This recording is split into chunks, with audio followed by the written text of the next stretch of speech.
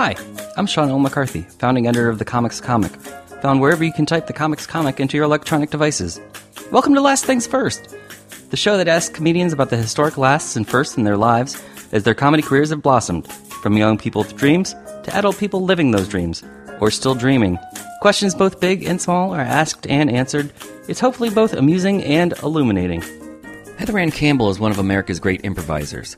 She has studied under the legendary Del Close in Chicago, performed overseas with Boom Chicago in Amsterdam, appeared on MADtv, written for Saturday Night Live, and helped jumpstart Fox's ADHD animation Domination High Definition.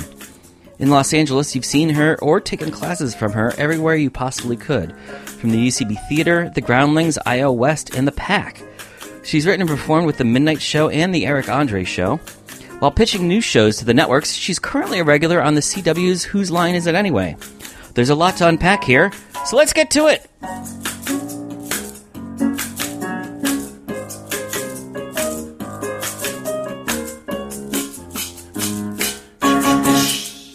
So, Heather. Hello. Thank you for letting me in your home. Of course. Last things first. Do you remember the first time you ever watched Whose Line Is It Anyway? Not the first time. I remember watching it as a kid. I remember watching it in my mom and dad's basement. Mm-hmm. My dad had that, the big projection TV that has it's kind of fuzzy looking, right? And I remember watching it on Comedy Central, maybe.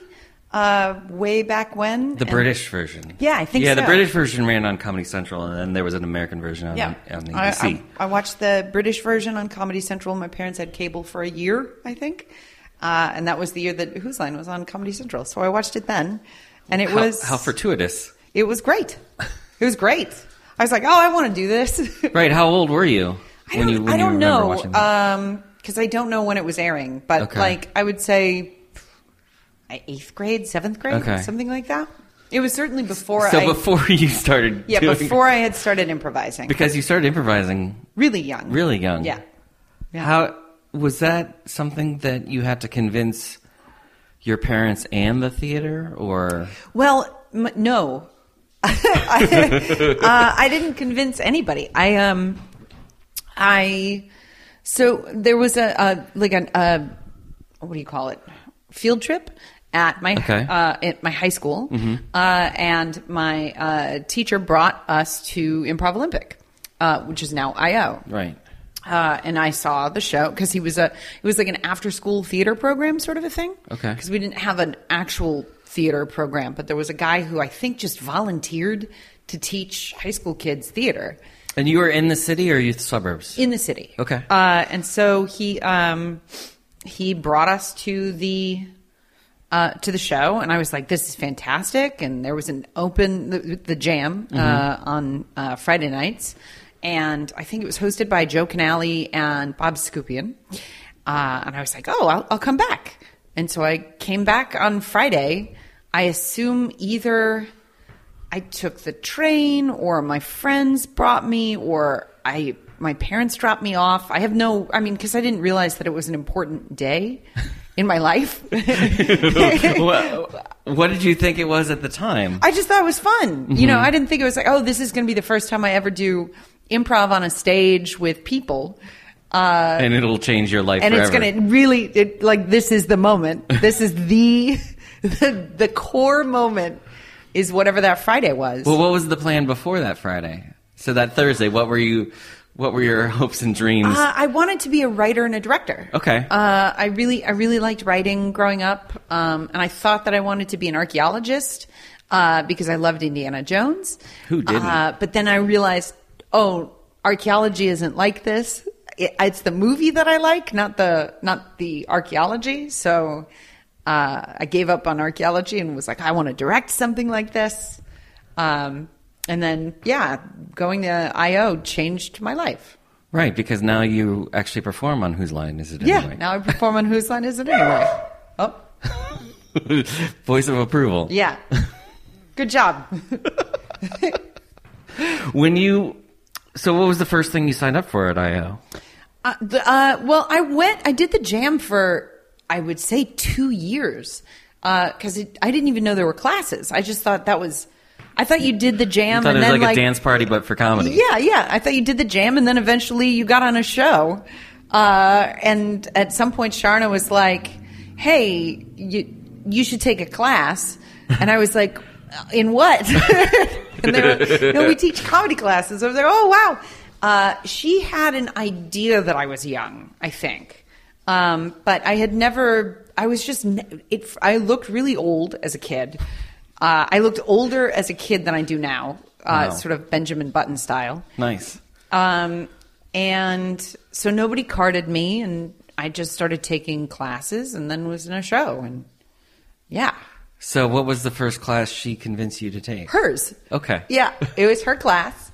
I still remember I got yelled at in the first time up because the suggestion was suicide.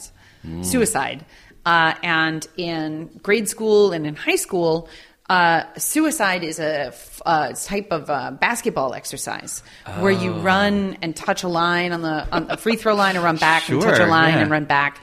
And so that's how I was like, you do in basketball I was like, practice, oh, this is an interesting way to interpret the suggestion. Shuttle run or suicides, yeah. And started running the floor and touching and initiating, I'm running suicides, assuming that my partner would either go, all right, great, and either suggest like some other insane exercise for me to do, or would be like, you're ready to play basketball, whatever the response would be. And she stopped and went, Heather, what are you doing? And I was like, suicide. And she's like, what? And I'm like, I'm doing a suicide. She's like, that's it. Nobody would know that. So you sit down. You have to interpret the suggestion in a way. And then my scene partner, whoever it was like, oh, no, that's a basketball thing. I knew what she was doing. I just didn't have a chance to respond yet. And she was like, oh, well, sit down anyway. Right, your choice was too creative. Yeah, I guess. Then I didn't go up again because I was scared. I was like, maybe I don't understand this at all. Like, I thought I did the right thing. But you did. Well, now I know I did. But at the day of... You actually did something that would be rewarded because you're not doing the obvious. Well, it was my very first class experience was getting yelled at for doing suicides that way. Do you think what do you think Del would have said? Well, I took from Del. Right. So if that class was with Del and you interpreted that way, how do you think he would respond? I don't know. He would have been like, movement is good. It's good to move around maybe once in a while in a scene, but you should still connect with your partner. All right, take a seat. Like whatever. Or he would have been like, "You're terrible. I don't know your name." He was always very nice to me. And I know that there are sort of legendary experiences of humans being treated in like derogatory ways by him, or women specifically being sort of pushed over or whatever. I never had any of those experiences with Del. He was nothing but nice and supportive. So I feel like I didn't get the Del experience. But you did get a Del experience. I did get a Del experience, yeah. So, but with Sharna's class, you were saying that when she had you sit down, that kind of intimidated you for a little bit? Well, I thought, when you're a kid and an adult tells you that you're doing something wrong, you take it as sort of gospel, and you're like, okay, I don't know what I did wrong, but clearly I did something wrong. And even, it just took a little bit to get over that. That's why I still remember it. Right. And whoever my scene partner is probably does not remember it, so it'll never be corroborated. But yeah, it was a moment where we didn't have Congress, and now we do. Sharna's nice, and it's crazy that she allowed me to do classes at that age. Right. Because at some point somebody had to fill out paperwork, right? Like there had to have been some point where somebody in that theater knew that I was young. You would think. But maybe not. Maybe not until I was carded.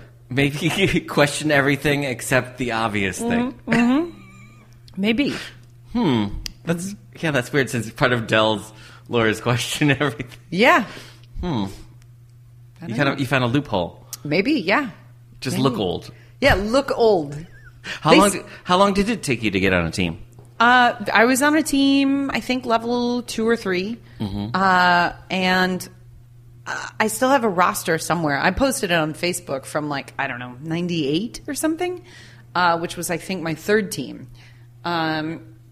And yeah, I mean, it was great. I did, I think, 3 Herald teams, and then Dell's show that was Spoo, that was called Spoo, that then Dell passed away while he was directing us, and we went to Austin and did the show there, and then shortly after that, I moved to Los Angeles.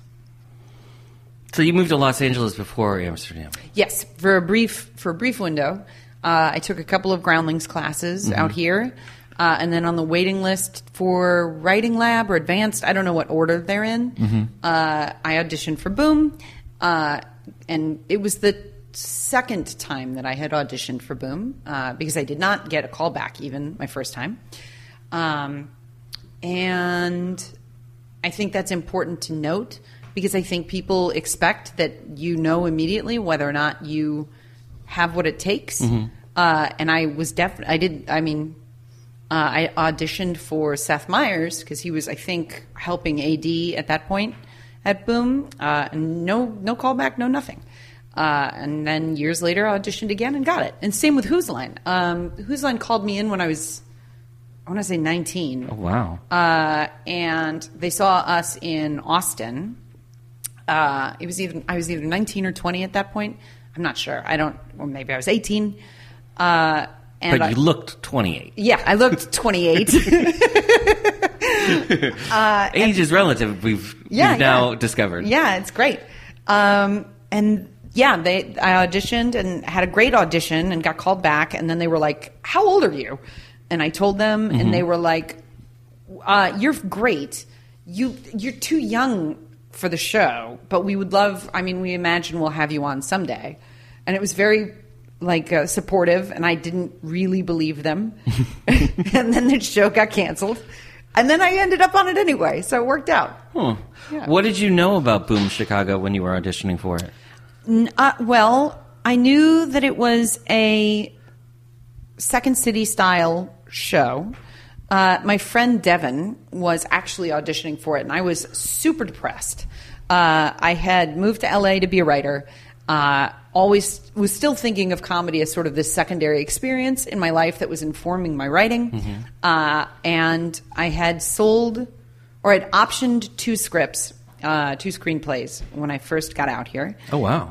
And my second screenplay got so many really atrocious notes that I was just sort of a basket case. And my friend was like, "Hey, you're super sad. Why don't you just come to Chicago?" Because I was visiting my parents. "Why don't you come to Chicago and just audition for Boom with me? And it'll be fun, and it'll be something to look forward to." And I was like, "Okay, sure."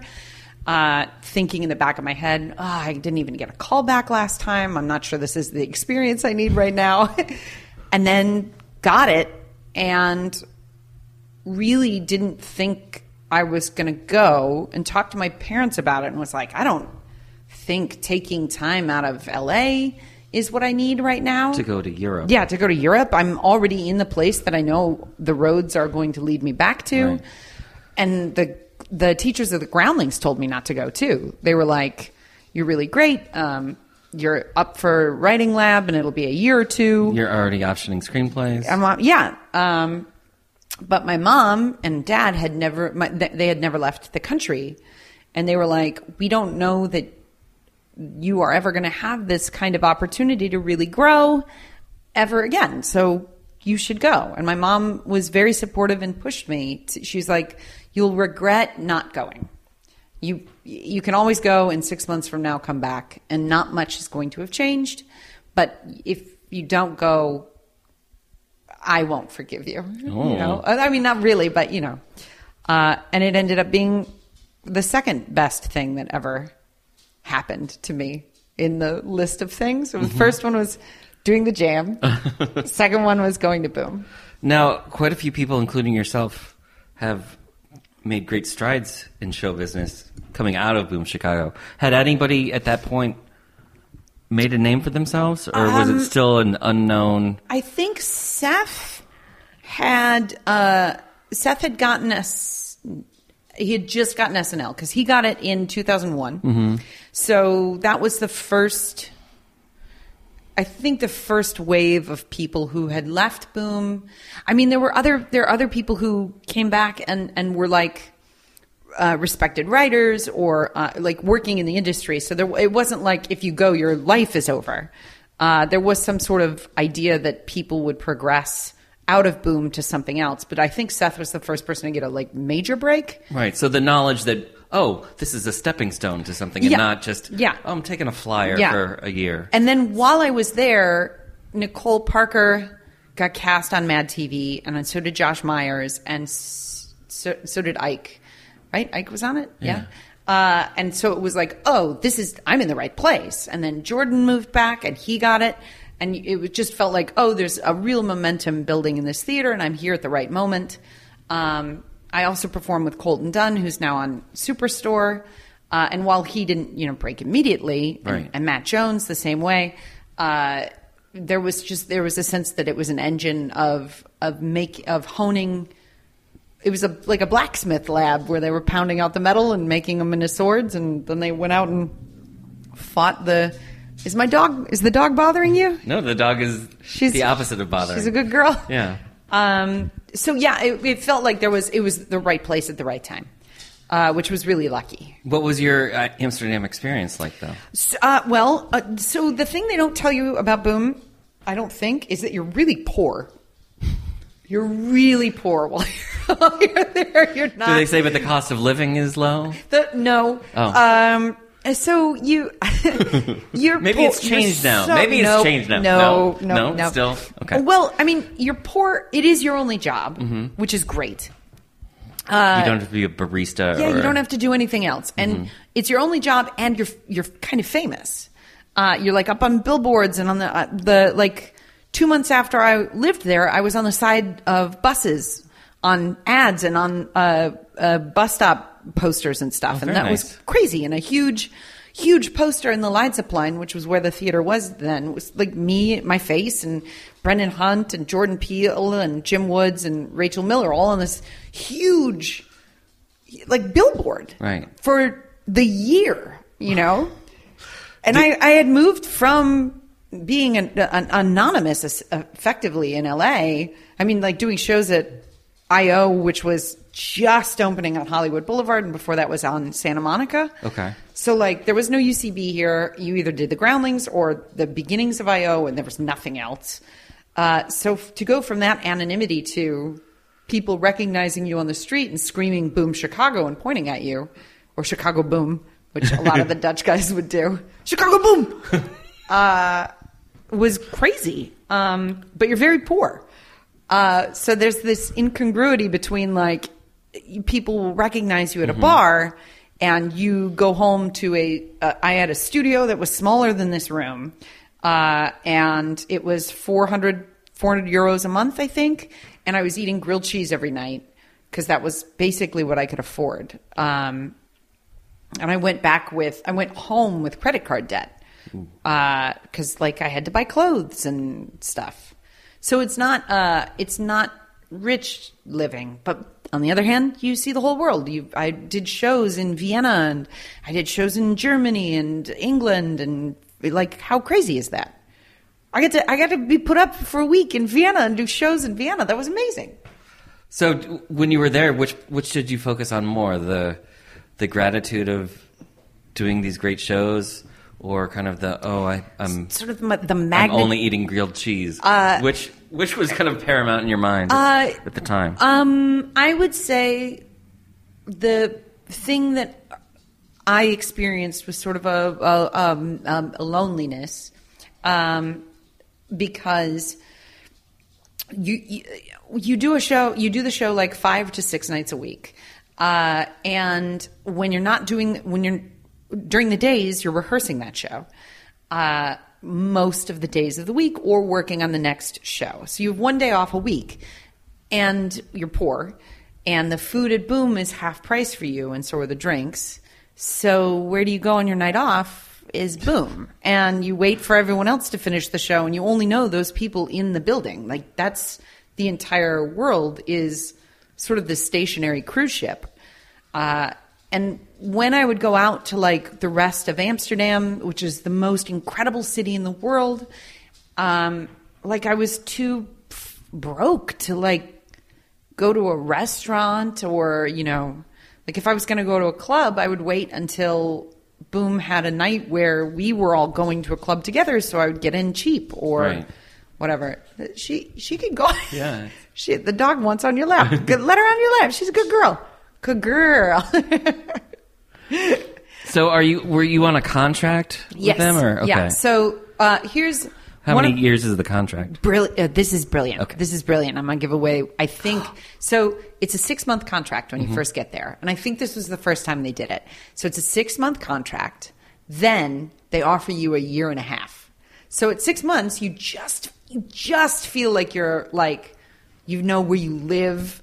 You have a cell phone. I mean, you're now acclimated. It's like, oh, I know where I can eat for less than $30. I know where I can go in the city. So at 6 months, they're like, okay, well, if you want to stay, it's a year and a half. And you're like, that's 2 years of my life that I'm going to live in this city. Right. And then you're like, well, yes, sure, yes. You know what? Very few people go back after 6 months. A few people have, but most of the time they stay. And that 2 years, you really get it. And you've got your first, like, I think your first 2 raises. So you're not living quite as, like, desperately.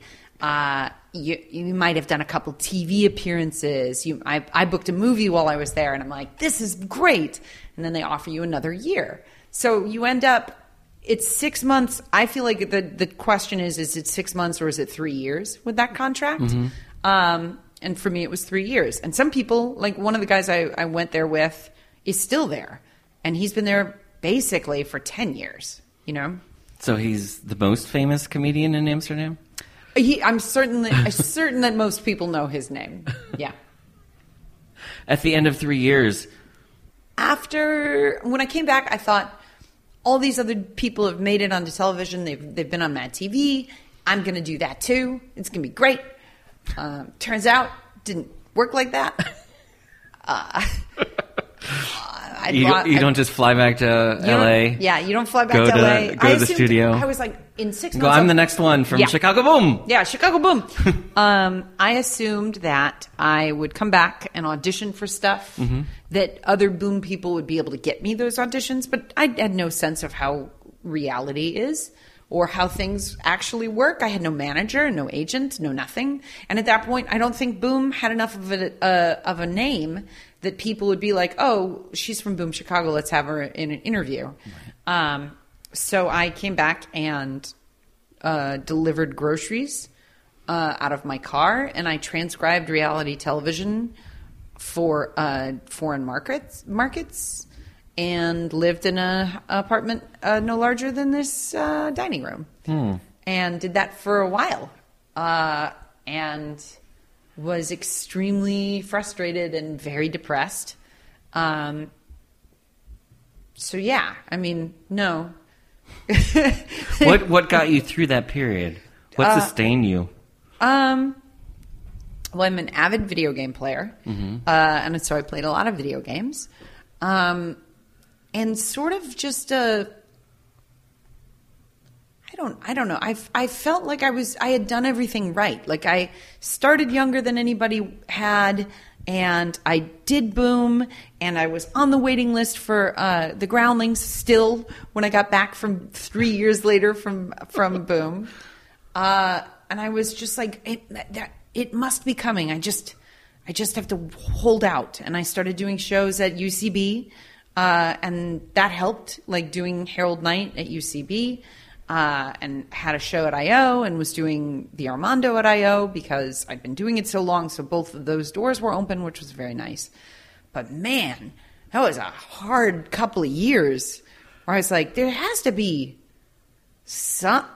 to be something. You never worried that you had peaked too early? No. Like a child improviser. No, like a prodigy, like a child prodigy, like child actors who don't have adult careers. No, because I teenage improviser who because I still had never been adult comedy parts. I'm sorry, you stopped being funny once you hit puberty. No, I knew that wasn't true because I had been good at Boom. Like I knew that I was good. Had your parents come out to see you? At Boom, yes. Yeah, okay. Yes, they did. So they got out of the country to come see you. They did get out of the country, and we also went to Vienna. I brought my parents to Vienna, and it was great. I mean, I didn't bring them. They went, but I went with them. And, they came out to see me, and it was awesome for them. They marveled at everything being weird. You know, they'd never left the country. So that was great. Like, why is everyone on bicycles? They loved the stairs. I mean, they hated the stairs. But the stairs, the word for stairs is apparently the same word as ladder in Dutch. Mm-hmm. So because the stairs always go basically straight up. So they were like, this is an insane way to get into an apartment building, is to climb a ladder. Right. It's like everybody lives in a loft. Mm-hmm. What was the first break that you got back here in Hollywood then? Well, UCB had a showcase for Lorne Michaels, and he actually showed up. And everybody else was angling to be on the show. And I thought, I'm going to demonstrate. I'm like, the chances of me being on the show are low. It's they literally 1 in a billion chance. But what if I go on stage and I show how good I am at writing, how well I write, right? How do you do that in an SNL showcase? I performed a thing that could never possibly be on the show that was extremely well written and clever, but that had no business being on SNL and was not demonstrating a character. It was basically like, look how sharp this writing is. And I think that was a good choice. Looking back on it, right? Spoiler alert: you got hired. Yeah, but not from that. Not from that. Okay. Not from that. Okay. But I left that day being like, this was the right thing to do, and I felt really good about it, even though I didn't get called in or anything.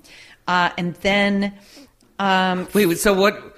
If you didn't get called in, how did you rationalize in your mind that you had made the right decision? Because without any tangible. Because a large part of the people in the house were like, "That was so great." Okay, that was so great. So you did get positive feedback that you knew. Okay, you had made the right choice. The thing, and it was something I had written at Boom. So I was like, "It's sharp. It's practiced. I know that there's nothing like it will be tonight." And he might remember one of these characters or but he'll definitely remember the song about atheism that the girl in the lab coat sang. Like that, that'll be a thing. But out of that showcase, there was a guy at UCB who was like, this should be SNL. Like everybody in the showcase was incredible. This should be SNL. Let's make a show out of it. And so he created the Midnight Show. Okay, that's how the Midnight Show got started. Yeah. Then they fired the guys who started the show, fired about half of the people from that showcase. That's awful. It's a very Lorne Michaels thing to do. Yeah, you really give us... We're going to do this just like Lorne does. We're going to make everyone paranoid and scared for their jobs. Yeah, and then from the Midnight Show, I got a manager. And that's my first break. I think that sequence of events is important. I think being in front of Lauren, not getting it, but feeling good, that show becoming a thing that we then did every month at UCB, and then that show getting me a manager, that's a sequence of events in my head. So that was, I think, my big break for me was Todd Sellers is my manager at, and will be until I die, at Brillstein. He is the first person who believed in me out here. And then once one person believed in me, I was like, I'm going to make you rich. I'm going to do whatever it takes. I'm going to make you a millionaire. I haven't done it yet, but I'm going to. And then he said, do you want to audition for SNL? What's your dream? And I was like, I want to write for SNL, thinking it's much easier to get hired as a writer than as a actor. That's hubris, I think, or naive. I don't know what that is. I think it's like interpreting suicides as basketball instead of killing yourself. It's just maybe taking the alternate. Well, I was like, when everyone zigs, you zag. Well, everybody is trying to get on the show. No, who is pushing as hard as they can to be a writer for that show? So I sent in a packet one year that I thought they would like. That was like a perfect SNL packet. No response. I sent in a packet the next year. Once the Midnight Show was talking about a pilot, I auditioned for Drew Carey's Improvaganza and booked that. Once those things had started happening, I felt less pressure to be a writer on SNL, and so I sent in a packet that I thought was funny, and that was the year that I got hired. None of those things that was in that packet made it to air. Not, I mean, at all. But, yeah, you know. And you stayed one season, right? Yeah, one season. One season. Yeah. How would you compare Lorne with Del? Because they're both kind of icons with enigmas and... So both of those dudes have such... auras of and legends around them. And I didn't experience any of that with either of them at all. The first sketch I got on air, Lorne Michaels, we put it up, and it didn't do great at dress. So how did you sell it for air if it doesn't do great at dress? So it didn't do great at dress. And he was like, well, we tried, and like gave me a pat on the back, and I was like, yeah, but there's 4 or 5 different stages at SNL where they put up the sketches, and one of them is underneath the audience facing out. So the audience can't see it except on the TVs. That's on the left. Yes. The far left. Yeah. And that was where my sketch played. So those sketches are always pretty cold to begin with. And Lorne really liked the idea, and it had really cracked him up at Reed, so he chased me out into the hallway and was like, we can make it work. And like we hunched over a speaker together, and he was like, just lose this part, we'll cut it down to 2 minutes or less, and we'll get it into the show. And I was like, okay. He's like, get it down to 2.5 pages before air. So his idea was to cut the time and not try to move it to a different location. Right. It was just, we'll get it, we'll make it work. We can make this sketch work. And so we put it up, and I thought it worked well, and he had been so invested in me and the sketch, and it was great. What was the sketch? It was the sketch is that the initial pitch for the sketch. Okay, it's important because so much was cut. Was that it would be the cold? I was like, I want to write this cold open sketch where. The 3 factions of Congress each had a rep. It was like Pelosi, Rand Paul, and somebody else. We're all arguing about who was interpreting the founders' intentions the right way, and it was very like political, like clinical opening. And then Sudeikis comes in, and he's from the Pentagon, and he's like, you know what? Let's settle this once and for all. I've built a time machine. We'll get George Washington into the room, and we'll ask him whose interpretation of the Constitution is correct. And then this is settled. And so they turn on the time machine. George Washington comes out, and he just starts screaming in terror. And that's all he does. He's just screaming. So it's a long build-up just to see he's just like, George Washington can't handle the future. He yells, "Are you gods or are you men? What is this nightmare?" And screams in panic. And then when they're trying to subdue him, he pulls out his gun and starts firing at them. So they, I think Pelosi grabs like a letter opener, and they're wrestling, and they all end up killing Washington. And in self-defense. Which I thought was kind of my smart political take. I'm like, none of you guys, you're all monsters. And then Sudeikis is like, okay, well, let's not tell anybody that this happened. And it was supposed to, live from New York, whatever. But then when it wasn't the cold open, then you cut to the outside of the White House, which was flying a British flag. And that was the sort of like the end of it. And it ended up just being hey, senators or Congress, like, we have, we built a time machine. We're going to get Washington in here and he's going to answer some questions. Like, that was like, the intro is like, forget all the setup. A sentence long. Washington steps out, screams a bunch, and they kill him. And it's like, wait, what is this sketch supposed to be? Who played Washington? Russell Brand. Sure. Because he would have had a British accent. Right. Because it was Washington. He would have fit colonial times. Yeah, it was colonial times. Everyone had a British accent. Because they were British. Yeah. Yeah. So that was the first thing I got on. Well, he was always so nice to me. Like one of my final weeks there, he came up and at the after party and he was like, "You're doing such a good job and we're so happy with you." And he was amazing. Like, he was nothing but nice to me. So at that after party, did you think, "Oh, this is my final week"? No, but I had another sketch, I think the following week, that did really well, that didn't get on air. And Downey said to me, "Hey, kid, I don't know why your sketch got cut, but I do know that it means you're not going to be hired again." And I was like, "Oh, okay." And he's like, "It was a great sketch. It's I haven't fought for anything in all the time that I've been here, and I almost fought for your sketch." And I was like, "Oh, thanks, man." And he's like, "But yeah, you're probably not coming back." And I wandered off. I hope that story's okay to tell. I don't know. It's all true, so who knows? Right. I assume it's okay to tell. Statute of limitations, I think. Well, I don't know. I don't want to despair. The show was amazing. The people who are there are the most talented people I've ever met in my whole life. Seth is an incredible human being.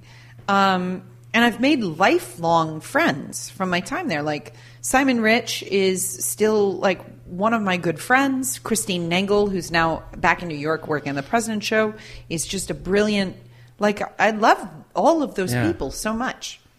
So, yeah, I don't... Well, and you had things to fall back on, it turned out. Yeah. Yeah, it worked out okay. Yeah. Yeah. Because then you just went back to improv. Yes, I came back out stuff here. With Drew Carey and auditioned for Who's Line. And that was great and fun. And, now I'm doing, I guess... And then you fell in with Fox, with the animation... Right. So... ADHD? When that was going to be their thing for a while? Can I say what the steps were for that? Is that okay? Yeah. I'm very intrigued by the process. Great. So when I first got back, I was really angry about a sketch that they wouldn't let me bring to the table at SNL. Because I was like, I turned in this sketch this last week and I know it was good, and they wouldn't even let me bring it to the table. I thought they read everything at the table. They don't. There are things that they won't even let you bring to the table. Oh, wow. And they thought this sketch was impossible to produce. Oh. And that it didn't make any sense. And I was like, I know it makes sense. I know it's a great sketch. And so it was never brought to the table. And so the week that I got back, we shot it. And it's Drive Recklessly, which is the Hitler car crash video. And we shot it for, I think, $15 in an hour and a half on a Saturday afternoon, the week after I got fired. You want to say it's impossible? Yeah. It's not impossible. And then that sketch went super viral and got me nominated for an American Comedy Award against some of my former co-workers, like Kristen Wiig and Mike O'Brien, like Charlie Sheen. Like, it was a really cool, it was a cool category to be a part of. And I was like, man, we should have filmed it. So that... Did you fly back to New York for those awards? No. Okay. No, I did not go to those awards. Okay. So that video went really viral. And I got a bunch of job interviews because of it. And one of the job interviews was for a show at Cartoon Network where they did not know in the meeting that I had worked at SNL. I was only there because of the video. And at the end of the interview, I mentioned something, and they're like, well, it's, either us or SNL. And I said, well, I don't think they hire you twice. And they were like, wait, what? and they were like, oh, you did not look at my resume, my CV? Well, no, they'd seen the video. They thought it was funny. Right. And then, so that video, got me the job at Cartoon Network for a show called Incredible Crew, which I worked on with Mikey Day, who's now on SNL. Yeah. But that Cartoon Network show got me in the sort of Adult Swim circle. And very quickly after that, I was hired for Nick Weidenfeld and Hen Baghdadi and Ben Jones' new venture, because Weidenfeld and they'd all just come over from Adult Swim. Yeah. And they had seen my work at Incredible Crew. And in that same time, I think, was the Eric Andre show when I started working with those guys. And then I was at ADHD for as long as it existed, which was, I guess, 4.5 years or so. Yeah. And then after that, look, the online portion that I was in charge of was a wild success. I have this incredible gold plaque, and I got nominated for a Webby. It was, we did our jobs right with, as best. You are not the powers that be at Fox Television Network. Our channel has more subscribers than Family Guy, Simpsons, Bob's Burgers. The YouTube channel? The YouTube channel, ADHD YouTube channel, than all those combined. Like, we did our job, and then they closed doors, and all my IP and everything is just on the other side of a big fence that I can never pass. Oh. But a lot of people from that team started AOK, and we're building the whole thing as a brand new experience all over again from the ground up. And it's harder this time because the YouTube algorithms are different. Right. But I think we just passed 15,000 subscribers. Deep breath. No, I'm an internet person, and I've been doing my website for 10 years, and every year it seems like I have to learn how the internet works this year. It's hard. And a lot of our when you're not a star, when you're not a famous person. Even for that, it's hard because the Jash guys they basically did it twice. They, started with a bunch of stars and couldn't find their traction, and then sort of relaunched with the same people and started anew in order to really, because the internet works differently. Star power doesn't guarantee anything on the internet unless you're an internet star. But the only way you can become an internet star is to be an internet star. You know what I mean? Yeah. I feel like the internet has shifted a lot in the last 4 years, and the old drivers of traffic, I felt like to get featured on Reddit or to get noise on 4chan, that was a lot of where the broth, the boiling pot of the internet was. When you were with ADHD. Yes. And now the attitudes at those places have shifted. And in order to appeal to those places, you have to put forth your content has to be a little bit more toxic. And I'm trying to find sort of a third way where you don't appeal to any specific, core group, but still have content that people share. And it's a lot harder because I just feel like the stuff that people want now is darker, or it's extremely dark, or extremely misogynistic, or extremely liberal, or extremely wholesome. And there's no just, here's a funny thing. Does that make sense? No, it makes perfect sense. Yeah. I mean, that's kind of the existential question for any creative person now in the internet era, is how do I just get quality content to people's eyeballs and ear holes without having to appeal to the extremes, because that's where the clicks are. I think sort of a microcosmic example of that is the Midnight Show's online channel where Drive Recklessly lives, our biggest video forever was that video.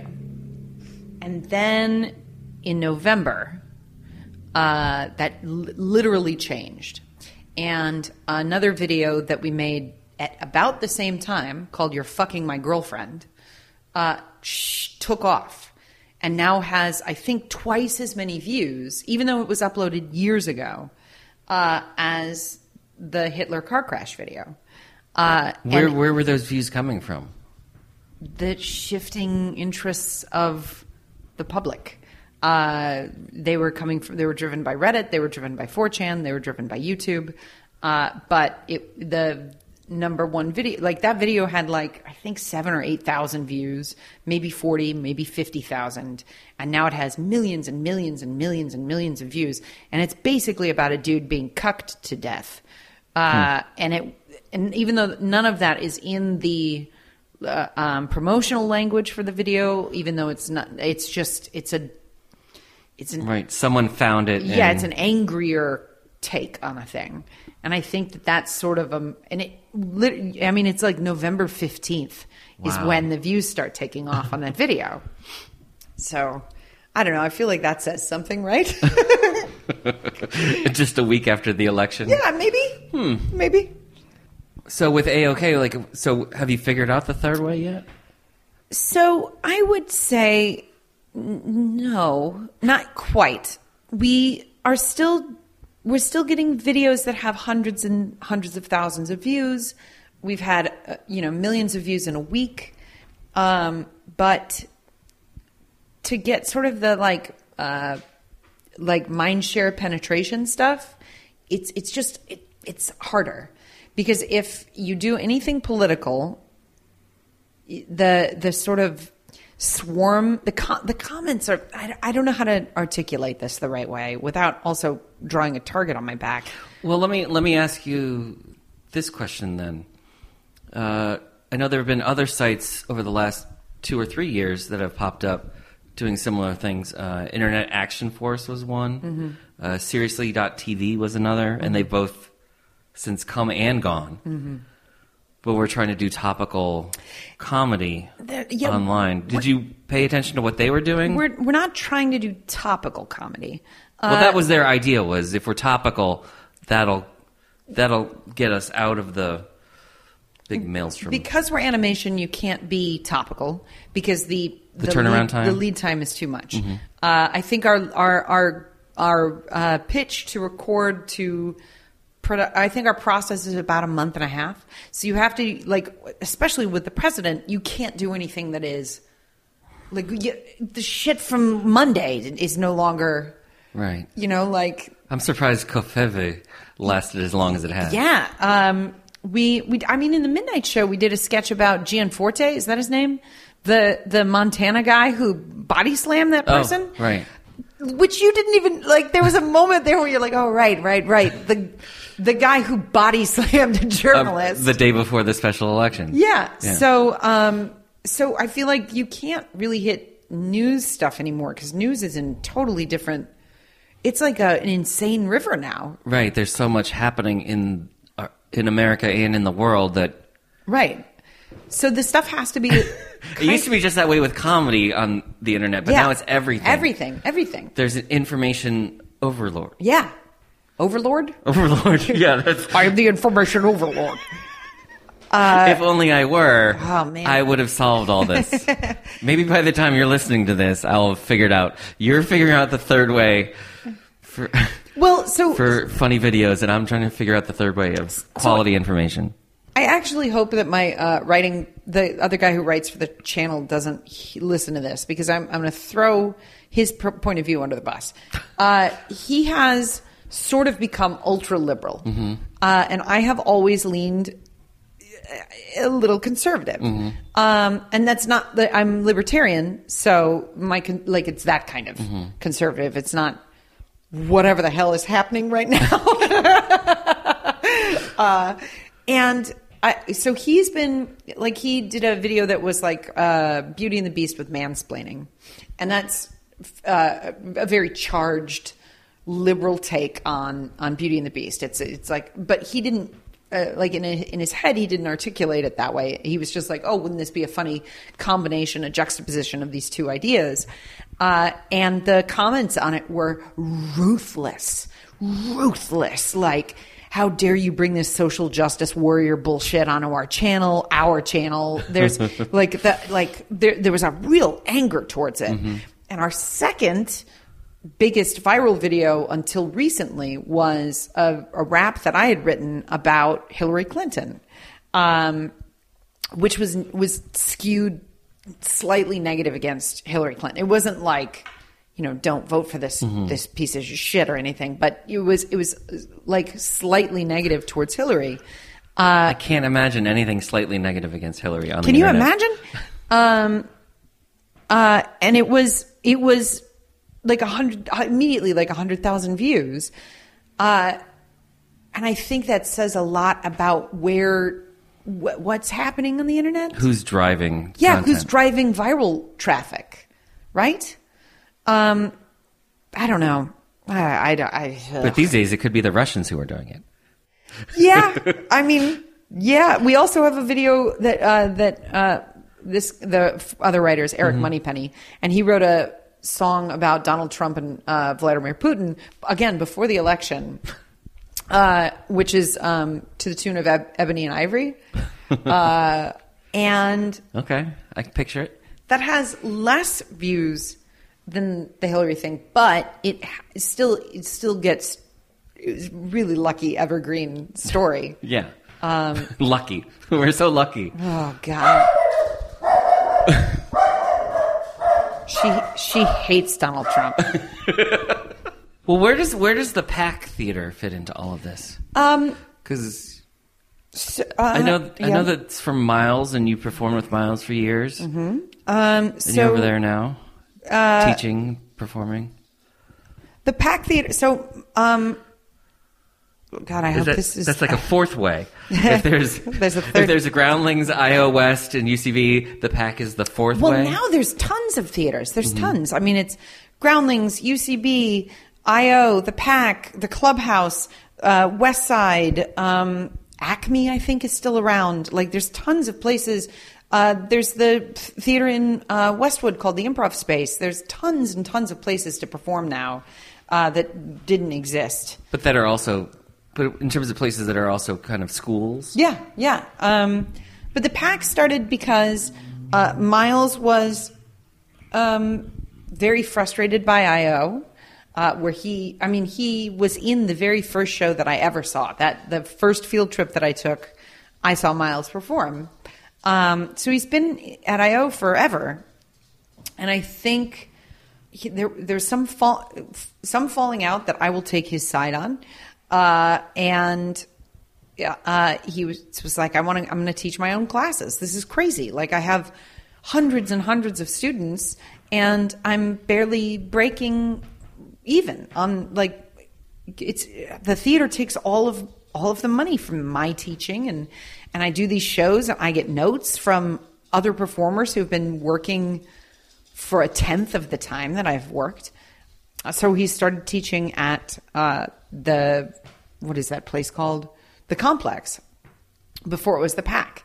And one of his teachers quit because he didn't want to teach anymore. And so Miles was like, hey, can you fill in on this class? And I was like, I'd rather put a gun in my mouth. But I taught because the money is great. It is a totally different model from the other schools. The teachers are intimately invested in their own teaching because they are the ones who are responsible for getting their own students. And it is as if there are 5 parallel tracks of teachers who are loosely connected, and each one gets the lion's share of their money. So if you want students to talk well about your class, you teach well. Because that's it. Like, that is the relationship between you and having people to teach. And from that body of students, Miles started putting up shows and renting out the space. And then after there was enough community demand, he was like, well, let's turn it into a theater. And so that was how the Pack was born. I stopped teaching much earlier than that. Oh, okay. Because I hate teaching more than any.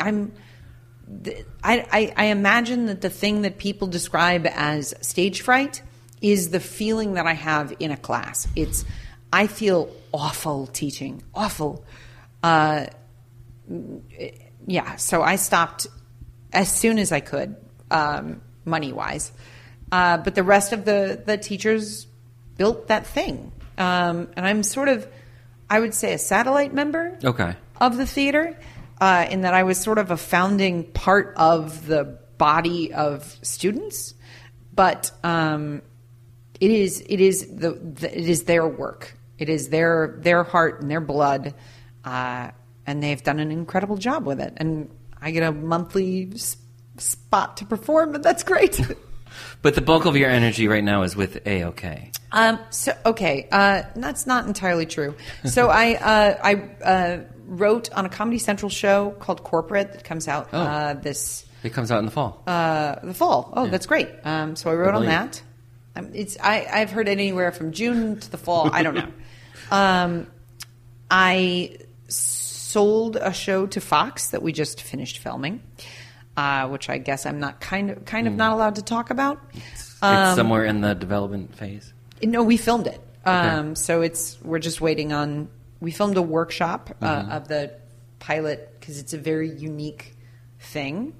I have 4 shows in various stages of development, and those are all sort of money. It's not. Does that make sense? It's not like. It's not like, oh, I'm sitting down in my office and I'm working on a thing. No, yeah, it's. I think people, especially comedians, get confused because there's so much industry news online. Yeah, and it gets interpreted as, oh, they have a show now, when it's all just different phases of development. I sold from a development deal to a script to a pilot presentation. I sold my first show. Well, no, that's not even true. I sold a show to FX that was to star myself. They passed on that, but it might be picked up by another network, which is really great. They did that with that happened with Broad City. Yeah. It was supposed to be FX, and they passed. And so I would say the bulk of my work is actually not being seen by anybody, but the majority of my days are spent working on those things. And then you're getting paid for them, so it's not like And then AOK is something where when I am available again, then I go back to work for AOK.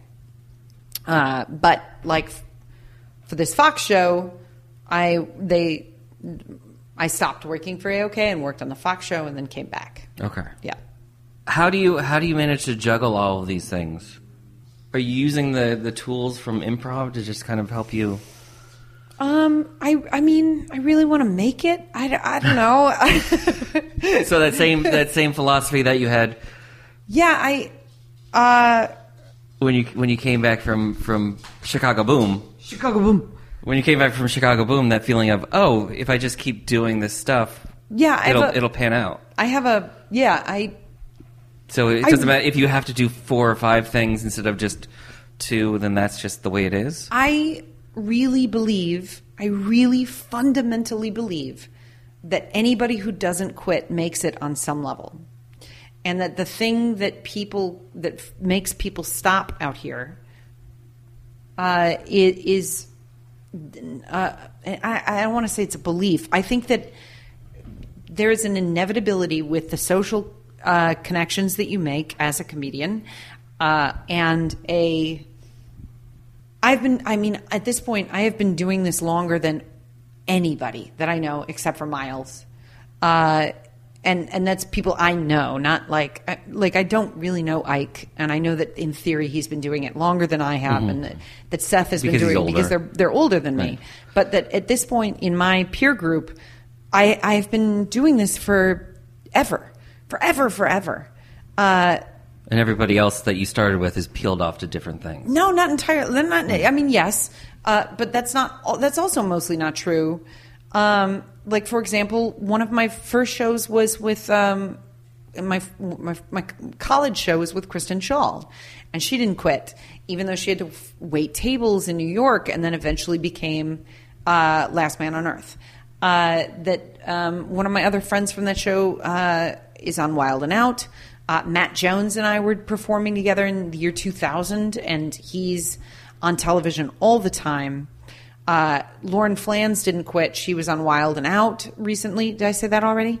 You said someone was on Wild and Out. So there, the people who don't, Scott Spicer moved out here at the same time, and he is on The Tick with Peter Serafinowicz. On Amazon. Right. That everybody who didn't quit is working from that group. And I don't think that means that group was the greatest group of all time.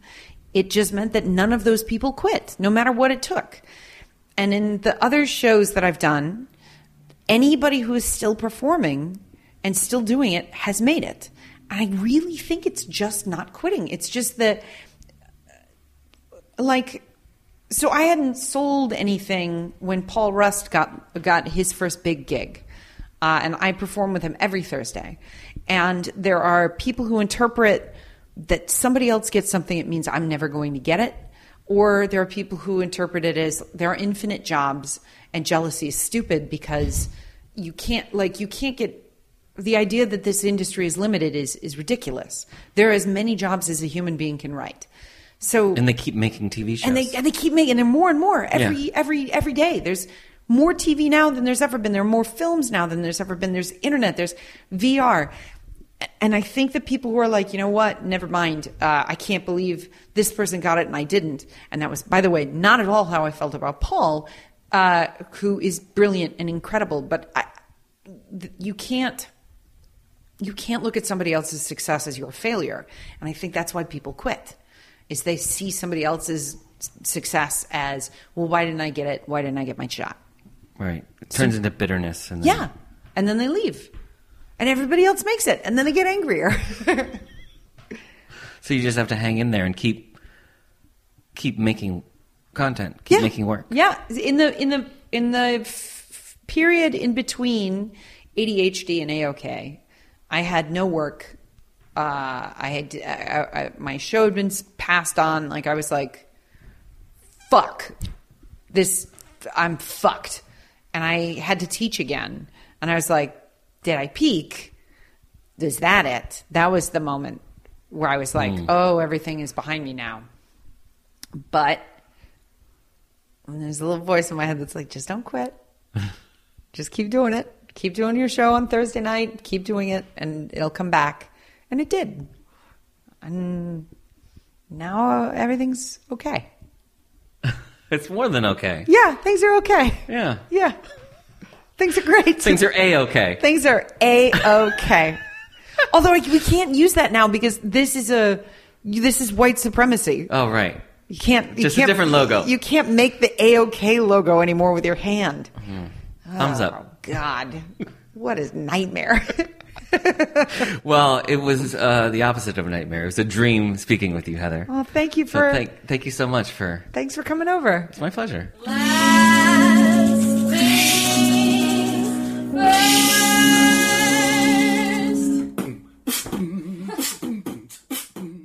This episode of the Comics Comic Presents Last Things First was produced by Alex Brazell at Showbiz Studios.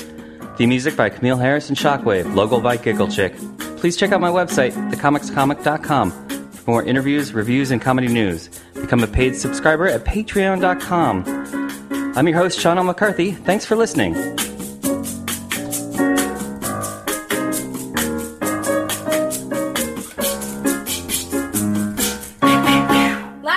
Last things first.